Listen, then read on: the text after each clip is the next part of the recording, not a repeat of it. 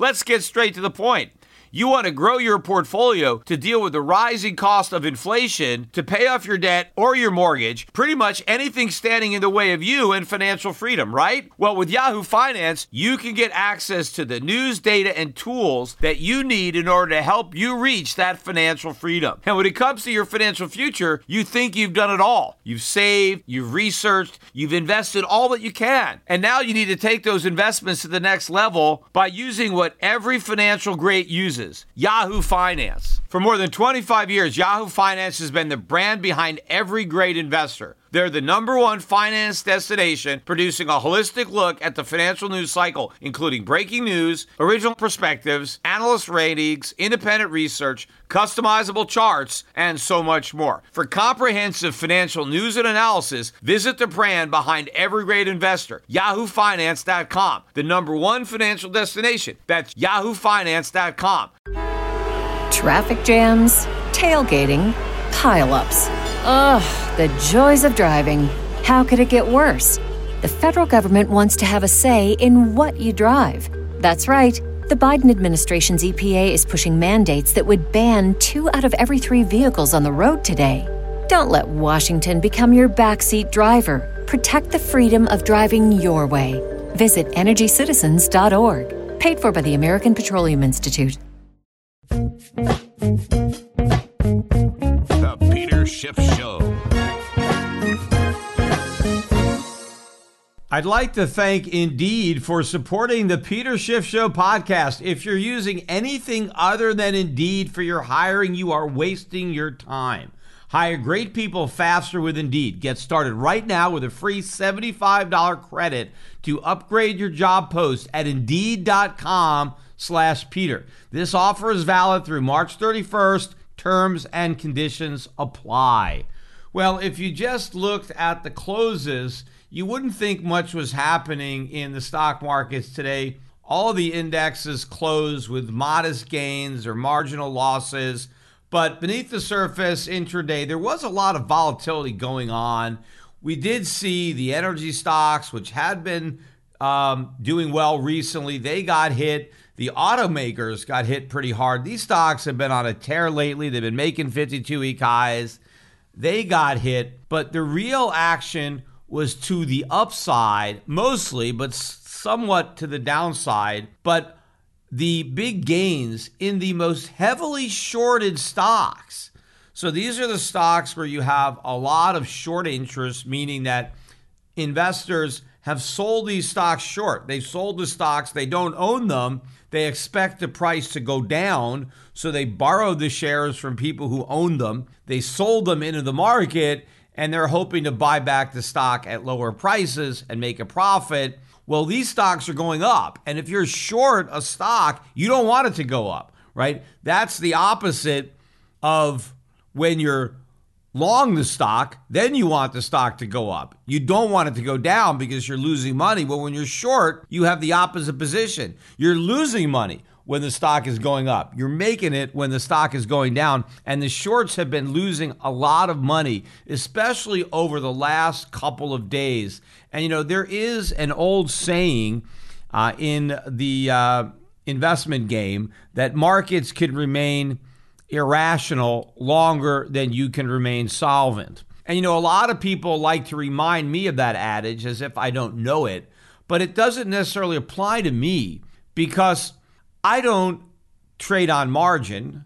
I certainly don't advise my clients to be on margin. We don't have strategies that incorporate being long options, which implies that we have to be right, but we have to be right within a particular time window. That's when the saying has a lot of meaning because the markets can stay irrational for a long time. And if you've borrowed money and between the time that the markets start acting rationally, it's your borrowed money that bankrupts you, well, then you're insolvent before the market is rational. But that is what happens when you are short. Again, which is why we're not short. But the fact that you're getting this massive short squeeze, and the reason they call it a short squeeze is because they try to force the shorts out of their positions. And the way you exit a short position is buying. So you squeeze out the shorts and you force them to buy. Now, what happens to a stock when all the shorts are buying? Well, the price goes up, right? The short squeeze makes the price of stock go up, and that squeezes even more shorts because now they have to buy to get out of their short, and now the price goes even higher. Now, of course, why would a short seller want to buy when the stock is going up? Because generally, if you've done your homework, and a lot more people do their homework when they're shorting stocks, believe it or not. I think the smart money does a lot more homework when they decide to short a stock than most people do when they buy it. I mean, people will just throw a dart and buy a stock, right? Who cares, right? Remember Portnoy, it didn't matter, right? He was just pulling tiles out of a bag and just Scrabble tiles and just buying whatever symbols the Scrabble tiles, made. You don't do that when you short a stock. People do a lot of research before they place a short bet because, you have lots of upside. You have unlimited upside when you're short a stock. I mean, when you're long a stock, the worst case scenario is it goes to zero and you lose 100%. But you could lose a lot more than 100% when you're short a stock, so you better do your homework before you sell a stock short. And so a lot of smart people have done a lot of homework before they decide to put on a short position. They examine a company and they conclude, the market has got this one wrong, the stock is way overpriced, and I'm going to take a short position. So let's say you short a stock at $10 a share and the stock goes up to 20. It's doubled in price while you're short. So you're losing all this money. Now you may be under some pressure to cover that short because the market is going against you and your custodian is giving you a margin call. You got to put up more money to maintain that position. And the only way to get out of it is to buy back the shares that you sold at 10 but pay 20. Well, if you thought the company was overvalued at 10, it's pretty hard to bite the bullet and pay 20, to pay twice as much, knowing that the stock isn't even worth the 10 that you sold it for. And in fact, it may even be the case that the fundamentals have gotten worse from the time you shorted it at 10. That makes it even harder to buy it back at 20, given what's happening. But there's a lot of stocks like this, and yesterday they had a big day. Today they had an explosive day, although a very volatile day, because most of these stocks closed way off their highs, although they were almost all still positive on the day. But the poster boy for the short squeeze over the last couple of days is GameStop Corporation. GameStop, you could have bought that stock as low as $2.57 in April of last year. That was a low. All right. So probably didn't buy the low, but there are probably plenty of opportunities to buy that stock around $3, right? Even if you didn't grab it at the exact low. I mean, you could have bought the stock around $3, no problem. This morning, the stock hit a high of $159.18, right? It was more than double. It was up like 125% on the day. And it's not like this company announced great news, good earnings, a takeover. There's no news. There's no fundamental difference between the outlook for GameStop as far as its viability as a company, its earnings today, than there was on Friday or Thursday, yet the stock price is exploding. And that's because shorts are being forced to cover as a bunch of idiots, right? Or at least they're at least wealthy idiots right now on paper, but a bunch of people who don't really give a damn what GameStop is worth. Well, they're just buying the stock anyway. And now they're putting all this pressure. If you bought this stock, right, if you paid $2.57 a share, if you're the guy that did that and you still have the shares, right, you would have bought 4,000 shares of stock for about 10 grand, right, approximately. This morning, when the stock was at $159, those 4,000 shares of stock would have been worth over $600,000. That's a huge gain on a $10,000 investment. But you have to think about it in reverse from the perspective of the short seller, the guy who was short 4,000 shares. And in April, right, he was short $10,000 worth of stock. This morning, he was short $600,000 worth of stock. Now, you just can't sit short $600,000 worth of stock with the same balance in your account as when the stock was at 10,000, unless, you used a tiny percentage of your portfolio short and you had a lot of excess margin in your account. But most people don't leave that big a cushion. I mean, if you short a stock at $2.50, all right, maybe you can go to $5 or $10. Not that many people are going to assume, well, I better have a big enough cushion to cover this thing up to $159. This is the problem when you are short. And this is why that saying came about markets remaining irrational longer than you could be solvent. Because this is irrational. There's no way GameStop is worth the $76.97 it closed at, let alone the $159.18 it traded at in the morning. In fact, I'm sure the shorts have done their homework and this company is probably going to go out of business. I mean, that would be my guess. I mean, I haven't done any homework on GameStop, but I did go to their website. And before I even went to their website, I can see the company is losing money, right? Their earnings per share on a trailing basis, they're losing money, right? So the question is, they're losing money now. Are they going to make money in the future? Now, maybe there was some hope that they'll make money because of everybody's, at home at COVID and, so people are staying home and they're playing more games. And so maybe this is going to benefit GameStop. But if you look at their actual website, and see what their business model is. They're basically a retailer, right? They sell video games, but they also sell the consoles and other, hardware, accessories, some toys, consumer electronics. They even sell clothing online. So they're an online retailer. And the first thing I think of is, okay, how are they going to compete with Amazon? How are they going to compete with Walmart? I mean, really, is this little GameStop selling this low margin stuff online? Are they really going to compete with these big behemoths? I doubt it. And what about the core business of video games? From what I know about video games, and I don't know too much about them, but I know that the way things are evolving, fewer people are actually buying the game. They're just downloading games, just like people don't go to the video stores anymore and get a video. People aren't buying, going to Blockbuster because there is no Blockbuster, but people aren't buying albums or, CDs anymore. They're just downloading the content. I think that's what's going on with video games. People are downloading games. Other people are playing online. There are services where you pay a monthly rate, kind of like a Netflix, but instead of watching movies for that monthly rate, you have access to games.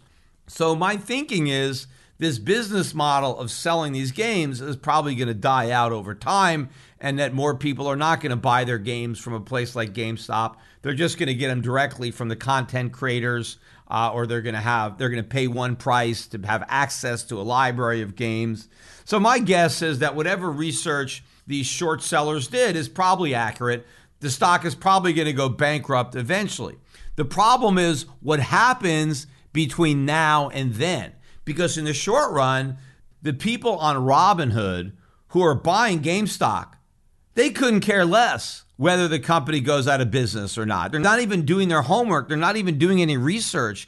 They just see the stock going up, and so they want to hop on board. And they have all this stuff in these chat rooms, or buy this stock. And so you have everybody just buying it without any idea about the fundamentals. The only people who actually understand the fundamentals are the guys who are short. And they're the ones that are getting killed because they're the only ones that care about the fundamentals. It's the longs who couldn't give a damn that keep on overpaying for a stock that's probably going to go bankrupt at some point. Now, one of the reasons that you have all this wild speculation, right, is the Fed's got interest rates at zero. The government's giving out all this free money. And so that is kind of the environment in which all these bubbles are inflating. But there's a big lesson to be learned here from what's happening in these stocks. And apart from this lesson, I think the fact that things are now blowing up to this extreme proportion. And I can't say that this is a blow off top in that the top is fully blown. I mean, it's possible that we can have more days like today with some big upside, although the upside was tapered because GameStop, even after being up over 120%, actually went down to negative on the day. and then turned around to close positive. And the gain, if you just looked at the gain of 18%, that in and of itself is a really big gain in a single day, except when you contrast it to the 125% that it was up a few hours earlier than that. So anyone who bought the stock way up there, you're already down about 50% on your purchase intraday. So this could be an inflection point in the markets, one of these big flashing neon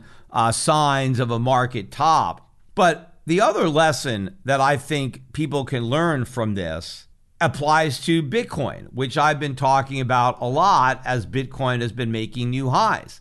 Because a lot of people think, hey, Peter Schiff, you're wrong, right? Because you don't think Bitcoin is real money. You don't think it has any intrinsic value. You don't think it's going to work. You don't think it's going to succeed in being able to do anything that all the proponents claim it's going to do.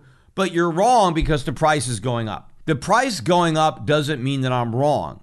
In the same way that the price of GameStop going up doesn't mean that the hedge funds that have done their homework and have shorted GameStop are wrong on where they ultimately believe GameStop is headed. As a matter of fact, that there's one hedge fund, Melvin Capital, is a big short. And I was reading an article today where they've got like a $2.75 billion loan from two larger hedge funds in order to stay in business.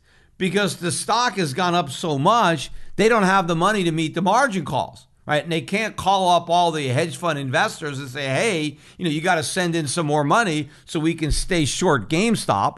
That's not the call that they want to make to their investors. So they were able to get larger hedge funds that also happen to have stakes in this hedge fund. So they're, in a way, they're meeting their own call with more capital, but they're keeping Melvin Capital in business. Ohio, ready for some quick mental health facts? Let's go. Nearly 2 million Ohioans live with a mental health condition. In the U.S., more than 50% of people will be diagnosed with a mental illness in their lifetime. Depression is a leading cause of disability worldwide. So why are some of us still stigmatizing people living with a mental health condition when we know all of this? Let's listen to the facts and beat the stigma. Ohio, challenge what you know about mental health at beatthestigma.org. But I don't think they're wrong in their belief. Where they were wrong is in being short and staying short this long, because obviously, with the benefit of hindsight, they could have covered their position and re-shorted it at a much higher level. Of course, that's easy to say with the full benefit of hindsight. But my point is that the people who are buying GameStop, all these Robinhood day traders, they don't know anything about the company. They don't know nearly as much about the company as the guys over at Melvin Capital, who did a lot of homework and probably understand the business and the problems inherent in that business much better than the people who are now making money on paper, right? Because the people who bought that stock and now have huge gains in that stock, see, they think they're geniuses because they bought the stock and it went up. And they think, the guys that are short are a bunch of idiots because of all the money that they're losing. They're not idiots. They're right. It's just that they're in the minority.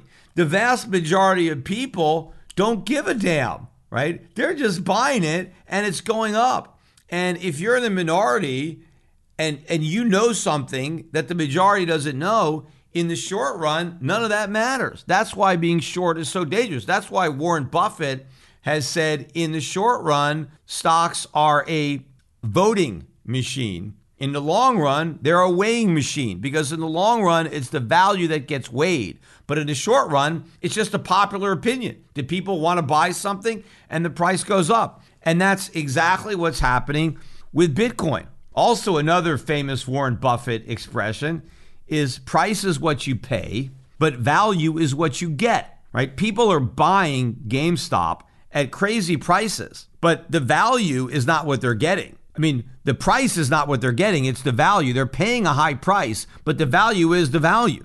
And when it comes to Bitcoin, see, if somebody buys Bitcoin at $33,000, that's the price they paid for Bitcoin. But how much value did they get? They got no value, because Bitcoin doesn't have any value. You get the value, but you pay the price. The same thing, if GameStop is ultimately going to go bankrupt and it doesn't have any earnings and it doesn't pay any dividends, do you get any value when you buy the stock? No. The price is not a reflection of value. It's just a price that is the market has assigned based on supply and demand. And that's what's going on with Bitcoin. The price has gone up because a lot of people don't realize that there's no value there.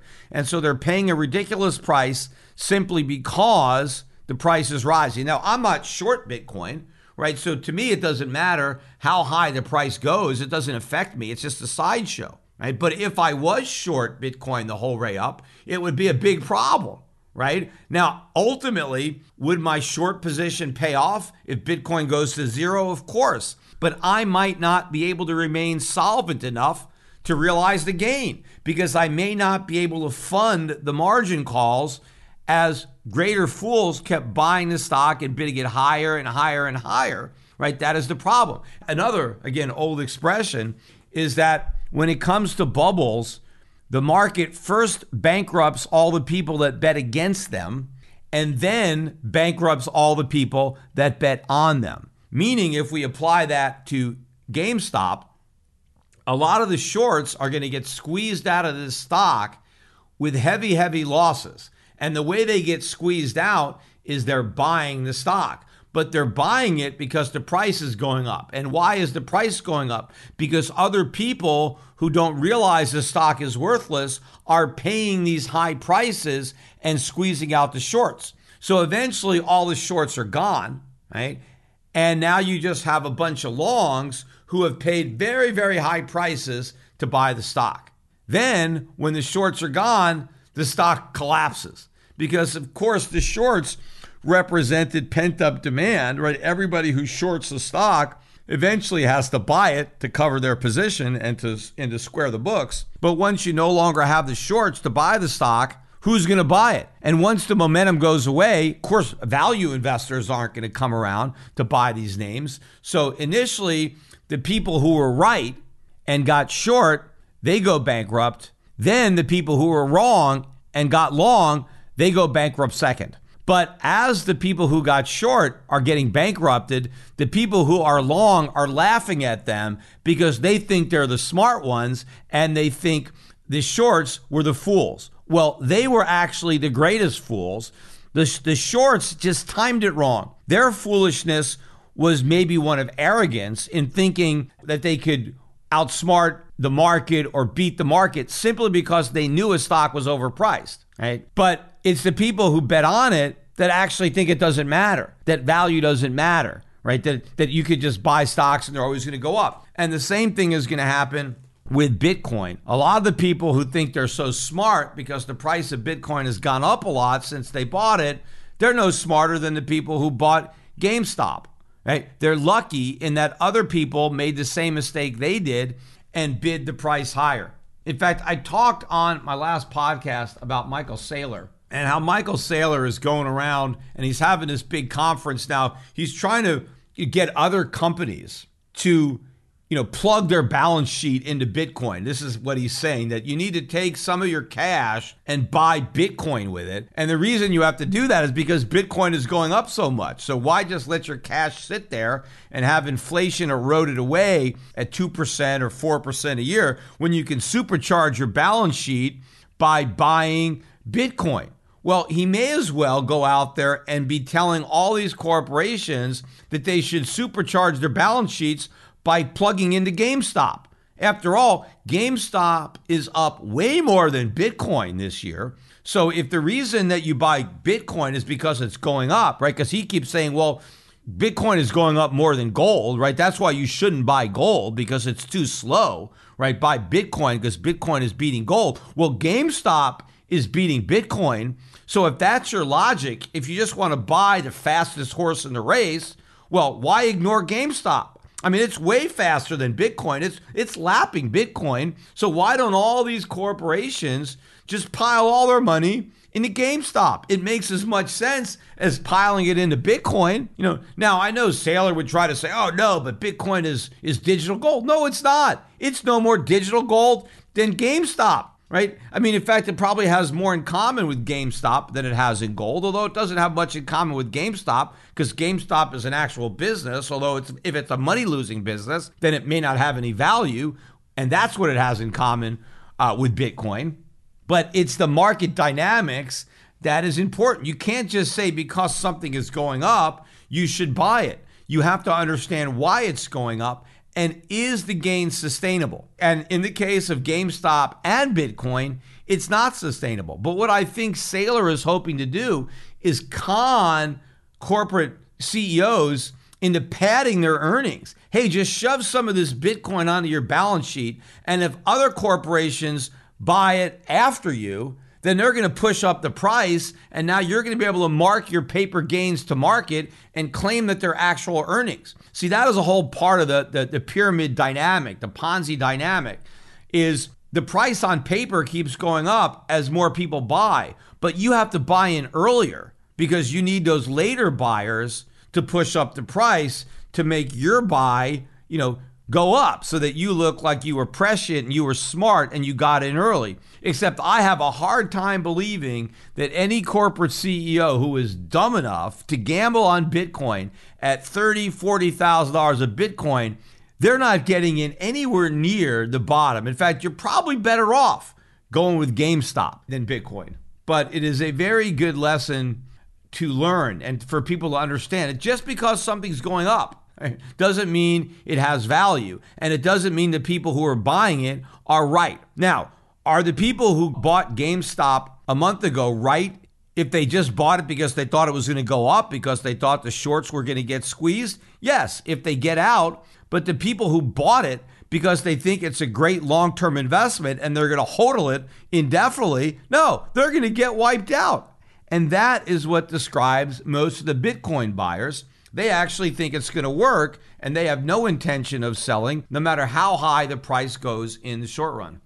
If you're using anything other than Indeed to do your hiring, you are wasting a lot of your time. You can hire great people, and you can do it faster with Indeed. You only pay for results, and you get back that extra time in your schedule to devote to your business. Indeed.com is the hiring site that helps you find quality candidates with Indeed Instant Match. Indeed searches through millions of resumes in their database, so you don't have to do it yourself, to help show you the great candidates that you need to see instantly. So you can do your part much quicker, meeting and hiring the great people that make your organization succeed. Unlike some of the hiring sites, Indeed gives you full control and payment flexibility, delivering a quality short list of candidates much faster. So with Indeed, there are no long-term contracts. You can pause your account at any time, and you only pay for what you need. With Instant Match, you see a great list of candidates instantly. That's zero wait. And Indeed delivers 4 times more hires than all the other job sites combined, according to Talent Nest. So want your quality shortlist fast? You need Indeed. Right now, our listeners get a free $75 credit to upgrade your job post at Indeed.com/Peter. That is Indeed's best offer available anywhere. So get a free $75 credit at Indeed.com/Peter. Indeed.com/Peter. This offer is valid through March 31st, and terms and conditions apply. Also, while I am on the topic of Bitcoin, I want to talk a little bit about the Grayscale Bitcoin Trust, GBTC, because I talked about this fund, and I talked about the premium that it was trading at over the value of its portfolio of Bitcoin and other cryptocurrencies, crypto assets. And at one point, that premium got as high as 40%. And I talked about that on the podcast. And at the time, my forecast was that eventually the premium would go away and then turn into a discount. And that when that happened, it would be lights out for Bitcoin and there would be a major crash.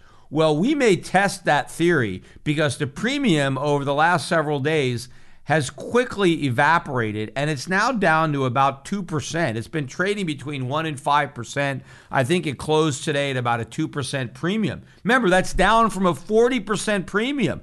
That is a huge decline in the premium that people are willing to pay to buy GBTC. Now remember, the big myth behind this marketing pump is that all the institutional money is flooding into Bitcoin, and the way they're doing it is through GBTC. Well, if the premium has collapsed, what does that tell you about the demand for institutions to buy GBTC? Well, that's obviously collapsed too. But here is the more important dynamic. And I described it originally. I think I may not have had all the facts until I read this other article, and this guy seems to have done more homework. I was just speculating. But I was thinking that Grayscale was selling the shares of Grayscale Trust into the market and getting the premium, and then taking all that extra money and buying Bitcoin in the market. And that's why Grayscale is the biggest buyer of Bitcoin. Actually, it was doing it differently. Grayscale was allowing certain institutional investors to buy stock pretty much every morning at net asset value. So it was issuing new stock at net asset value and taking in the cash. And then it was using that cash to go that evening or that day, and it was going into the market and buying up Bitcoin, driving up the price. So the gain was not going directly to Grayscale because Grayscale was selling the new shares at their NAV. They were handing this huge gain to the institutions who were buying these shares directly from Grayscale. So that might be where the institutional demand was coming from. But it wasn't because they wanted to buy the Bitcoin. They wanted the free money. Because let's say the net asset value of the GBTC was $20 and the share price was $30. And Grayscale says, hey, do you want these shares at $20? They're $30 in the market. A hedge fund is going to be, sure, give me that stock at $20 because I'm going to take the stock and sell it at $30 and I'm going to make $10, right? Or whatever it is. You know, if it was the premium wasn't 50% or 33%, but it was more than 33%. Now, there was a lockup period. I think maybe 6 months. You can't sell the stock for 6 months. But let's assume you already own, right? You're a hedge fund and you buy some GBTC and you own, let's say, 1,000 shares or 10,000 shares. And Grayscale says, hey, we'll give you another 10,000 shares below the market. You can get it at NAV, but it's trading at a 30% premium, but you can't sell those shares for 6 months. You still take those shares and then you sell the shares that you already own that are free trading and you dump those. So what you're doing is you're averaging down the price of the shares that you already own by taking advantage of this free gift from Grayscale, but that free gift is enabling Grayscale to go into the market and buy up new Bitcoin with all the cash. And why are these institutional investors who have bought into Grayscale at NAV, why are they able to flip it at an instant profit? Well, because you have retail investors who are just buying it, who actually do believe in Bitcoin and have been fooled by all the nonsense, and so they're paying the premium. And so that spread is what was driving that institutional demand that was feeding GBTC with cash, which it could then use to buy Bitcoin in the market and keep that whole thing going. Well, now that the discount or the premium is basically gone, nobody is going to be lining up to buy the new shares of Grayscale when they want to issue them because there's not enough of a spread there to make any money. And so that means that Grayscale isn't getting any new deposits into its trust. Therefore, it can't keep buying Bitcoin in the market because it has no money to spend. Well, if Grayscale Bitcoin Trust has been the biggest buyer of Bitcoin on a daily basis, and now they're gone and they're not in the market, but the selling continues, absent the buying, the price is going to fall. Now, here's where it really gets ugly for Bitcoin. What happens when Grayscale Trust starts trading at a discount? What happens if it's at a 10% discount to Bitcoin? Now it's a competition with Bitcoin. Why buy Bitcoin when I can buy the Grayscale Trust and get Bitcoin 10% off, right? So now, instead of fueling demand for Bitcoin, it siphons demand away from Bitcoin because money that otherwise would have been used to buy Bitcoin, instead that money buys GBTC. And so now you're taking even more demand away from Bitcoin in addition to the absence of the GBTC demand. And so now the price falls even faster. And as the price starts collapsing, the people who own GBTC, they want to get out. But they can't get out by redeeming for NAV. They have to sell into the market, which could put even more downward pressure on the price, which means the discount to NAV gets even bigger. And now it's a vicious circle in the other direction. So we have to watch that premium. And if I'm right, if we do slip to a discount with GBTC and we stay at a discount, then there could be a major collapse in the price of Bitcoin, which certainly would make sense that we have a major collapse. And if we get down to 20,000, right, which would be a normal pullback, right? We broke out, 20,000 was the high. We broke out, we got to 40,000, we pulled back. Then we go to 20,000. All right, now we've retested the old highs, but then where do we go? Because a lot of people are going to be very confident that, well, we're just going to go right back to 40,000. But how do you know the next 20,000 move won't be to the upside? It may be to the downside, right? So there's going to be even more risk in Bitcoin if it goes down to 20,000, contrary to what some of these guys have been saying. They've been trying to claim that the higher the price goes, the less risky it gets. Well, the reality is the reverse. And maybe as we see a rush to dump fool's gold, we'll finally see a rush to accumulate the real thing, and that is actual gold. It makes sense to me that those two events may happen simultaneously. We'll see.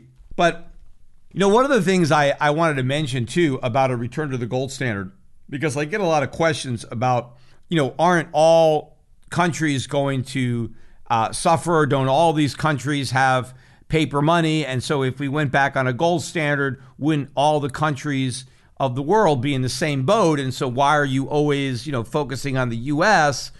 When no countries are currently on the gold standard? And if the world returns to a gold standard, which I believe will happen, why is, the U.S. the country that you're so concerned about? And there is a big difference. It's because the United States, unlike any other country in the world, we derive the most benefit from not being on the gold standard because we're on the dollar standard. And what that means is we could create dollars at no cost and now use those dollars to, pay for, imports. And because the dollar is the reserve currency, we don't really need to back the dollar with anything. I mean, supposedly we have some gold at Fort Knox and we do have some foreign currency reserves, but they're tiny compared to the foreign currency reserves that other nations have. And other nations, to the extent that they have foreign currency reserves, and those reserves are currencies that they can't print. So they have to earn that foreign currency. So if you're, like a small country, let's say like New Zealand, right, and you need reserves for the New Zealand dollar, and you need dollars or you need euros or you need yen, the New Zealand Reserve Bank can't print any of those currencies. So those currencies really have to be earned. And the way countries earn currencies that they don't print is by exporting products to the countries that issue those currencies and do print them. So you actually have to do real work. So if you're in New Zealand and you want dollars, you have to earn those dollars by exporting products to Americans who pay for those products with dollars. Well, if we went on a gold standard, that wouldn't change for New Zealand because New Zealand would have to earn gold the same way it now earns dollars. It would have to, it could mine the gold itself to the extent that it has any gold to mine. There's not a lot of gold in New Zealand. There's a bunch of it in Australia. They don't have that much in New Zealand, but they could try to mine some themselves, or they could try to produce other goods and services and then export them and import gold, right? So they would have to earn their gold the same way they now earn dollars or euros. And that would be the case with all the nations that have to back up their currencies with reserves. But the United States, if the U.S. had to go to a gold standard, now the U.S. would actually need reserves to back up the dollar. And it can't just print gold. If America wants gold, it either has to mine it which means we have to incur all the costs associated with mining the gold. And first you got to find the gold before you can even mine the gold. So there's a lot of costs associated with trying to get gold. Or we could try to earn the gold that other nations have already produced by exporting products that they want. Well, right now we have huge trade deficits.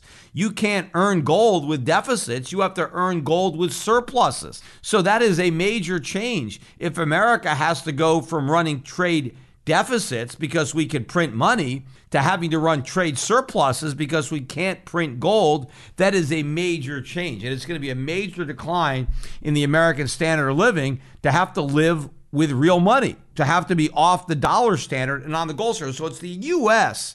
that is going to experience the greatest change if we move off the dollar standard back to a gold standard, which is the standard that we were on up until 1971. And of course, the reason we had to go off the gold standard was because we started running large deficits that were inconsistent with staying on the gold standard. And so ultimately we had to leave the gold standard in order to run the type of deficits that a gold standard wouldn't allow. Well, that's precisely why we're going to end up going back on the gold standard, because that's the only way that we're going to stop the runaway spending and the runaway borrowing. And that's going to be the only thing that ultimately is going to reinstill confidence in the dollar. Because once the dollar really starts to collapse, and once we start to see all the money printing that's going on, and the public loses confidence and everybody is rushing out of the dollar, how do you stop the bleeding? Well, you have to find a way to change the game and reinstill confidence. And you can only do that by going back to a gold standard. Other nations that have had big problems with their currencies have ended up in restoring confidence by pegging their currency to the dollar. They haven't had to go back to the gold standard. They've been able to, peg and have a fixed exchange rate with the dollar and try to let the public know, hey, this is a different deal, and we're going to maintain this exchange rate. And so you can have some confidence in the currency. The United States isn't going to do that. We're not going to peg the dollar to the euro or peg it to the yen. I mean, that's not going to work. So the only thing that's going to work is going to be to repeg it to real money. But of course, you just can't do that, with talk. You have to do that with action. And there's no way to do that without massive cuts in government spending, which will be a good thing when it finally happens. But there's going to be a lot of pain before the politicians have the guts to actually do the right thing. In fact, when you think about doing the right thing, I keep hearing all of these stock market pundits out there on television talking about how the economy is going to boom in 2021 because, we got the vaccines now, and we've got all this pent up demand, and that we're going to have this, great economic growth because now everybody's going to be out there traveling and spending money. And so we're going to have this great economic boom following the pandemic. Well, in reality, if any of these people were thinking clearly, it would be the opposite. I mean, what happened during the pandemic? Businesses shut down, we stopped producing stuff, and we took on a lot of debt. We borrowed all this money, and a lot of consumers, instead of stopping their spending, which they should have done, were encouraged by the government to spend even more based on a lot of money that the government was doling out. So we actually only have pent up demand maybe for travel or, certain types of entertainment, but Americans never stop buying junk. I mean, all the stuff that we buy from China, our trade deficits with China are bigger than ever during the pandemic, bigger than they were before the pandemic. So we certainly don't have any pent up demand for that stuff. But the fact of the matter is, we borrowed and spent trillions and trillions of dollars to try to cushion the blow of the pandemic, right? To try to ease the pain and to mitigate the recession. Assuming the pandemic is ended by the COVID vaccines, we got a big bill to pay. We have to pay back all that money that we borrowed to get us through the pandemic, which means the recovery should not be robust. It should be non-existent. We should have to spend less during this so-called recovery because we spent so much during the pandemic. We got to pay the bills. We got to pay back the money we borrowed to get us through the pandemic. That is the problem. So instead of talking about how the economy should boom because Americans are going to be spending all this money, why aren't we talking about the anemic recovery we're going to get because the government's going to have to raise everybody's taxes so that we can repay all the money that was borrowed to get us through the pandemic? Well, because nobody believes that anybody is going to have to pay the cost of any of the money we borrowed to get us through the pandemic. Well, why? I mean, where'd we get the money, right? Was it a gift from Santa Claus? Did it just fall down from the heavens, right? No. All that money, all that debt has to be repaid. We didn't get it for free. And if we're not going to raise taxes, if the government is not going to slash spending in order to recover all the extra spending and borrowing that got us through the pandemic, then how are we going to do it? Through inflation, through a depreciation of the value of the dollar. There is no other way to do it. There is no free lunch. The government didn't suddenly invent a free lunch. We're going to pay the cost of what we did, but not just what we did during the pandemic, but everything before that, right? This is simply accelerating the day of reckoning, not just for the mistakes that we made during the pandemic, which of course were magnified by the pandemic. So the mistakes were much larger than the ones that we had been making prior to the pandemic. But we had been making mistakes for years and years and years, and now the piper needs to be paid for all of it. Now, I can imagine these young Robin Hood, GameStop hodlers, the way they're making fun of all the old guys who, are short the stock, the hedge fund guys that did all their homework and did all their research, and so they determined that GameStop was overpriced, and so they're short, and now you have all these Robin Hooders that are making a ton of money on paper because the price of the stock keeps going up, and they're making fun of the people who are short, right? Because these guys just don't get it. They don't understand. They don't understand gaming. They don't understand technology, right? They're too old. They're just a bunch of boomers, and so they don't understand. And so if they did, they would buy. So they better have fun staying poor because they don't own the new thing, right? The stock is going to keep going up, and what emboldens them to believe that they're right is the fact that the stock has gone up, and that's what makes them so confident that the people who are short are wrong. But in reality, when it comes to the fundamental understanding, they're the ones that are wrong, and it's the short sellers who are right, despite what's happening in the short run in the market. And that is the same thing with Bitcoin. When you get all these young guys telling me that I don't understand money, I don't understand economics, that I'm in the horse and buggy days, I don't get the new technology. I get it all. I've done my homework. I've studied it all. It's because I understand Bitcoin that I don't own it. That's why I'm so confident that it's going to collapse. The people who understand GameStop are the ones who are short. They're the ones that are right. The people that don't know anything, that don't have a clue, are the ones that are happily making money because there's a supply of fools out there who also don't understand the truth. And all they are doing is reacting to a rising price. And that is the exact same dynamic in Bitcoin. Now, I'm not saying that everybody who bought GameStop is a fool. I'm sure there's some very shrewd investors who also got in on this. And what they likely did is they determined that this stock was ripe for a short squeeze. They studied the market and they were speculating that something like this could happen to GameStop. And so what they did is they front ran that squeeze.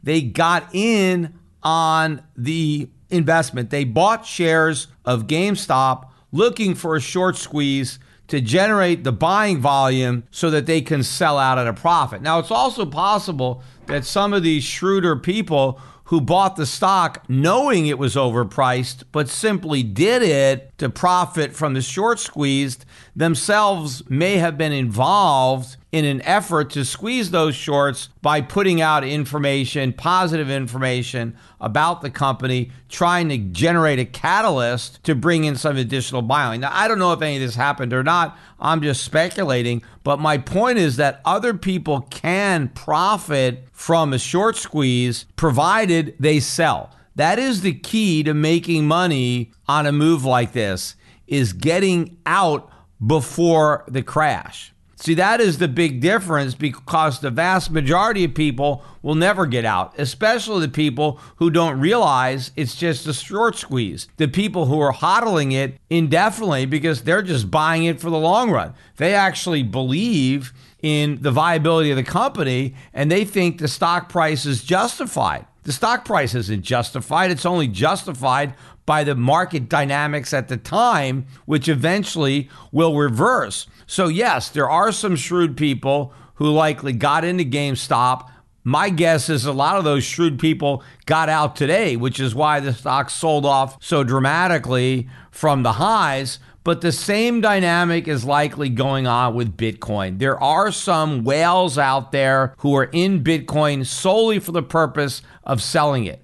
And all this hype, all this positive talk about everybody else needs to ignore the FUD and just stay long and never sell. And this is digital gold, and it's going to flip gold, and then it's going to flip the stock market and the bond market, and it's going to be the only asset that everybody's going to own. If you just buy it and never sell it, then you're going to be rich. This is exactly what you would expect them to be saying if their goal is to pump up the stock just so they can dump theirs. So just like you have a few shrewd people in GameStop who know it's just a game, who know what's going on, and are just trying to make money off of other people's circumstances and ignorance, that's exactly what's going on with Bitcoin. And you better understand it. You better figure it out. You know, there's an old poker expression: if you're at the table and you don't know who the patsy is, it's you. Well, if you own Bitcoin and you don't understand that it's just a big bubble, then you're the patsy, and you better get out. Otherwise, you're going to be the one left holding the bag.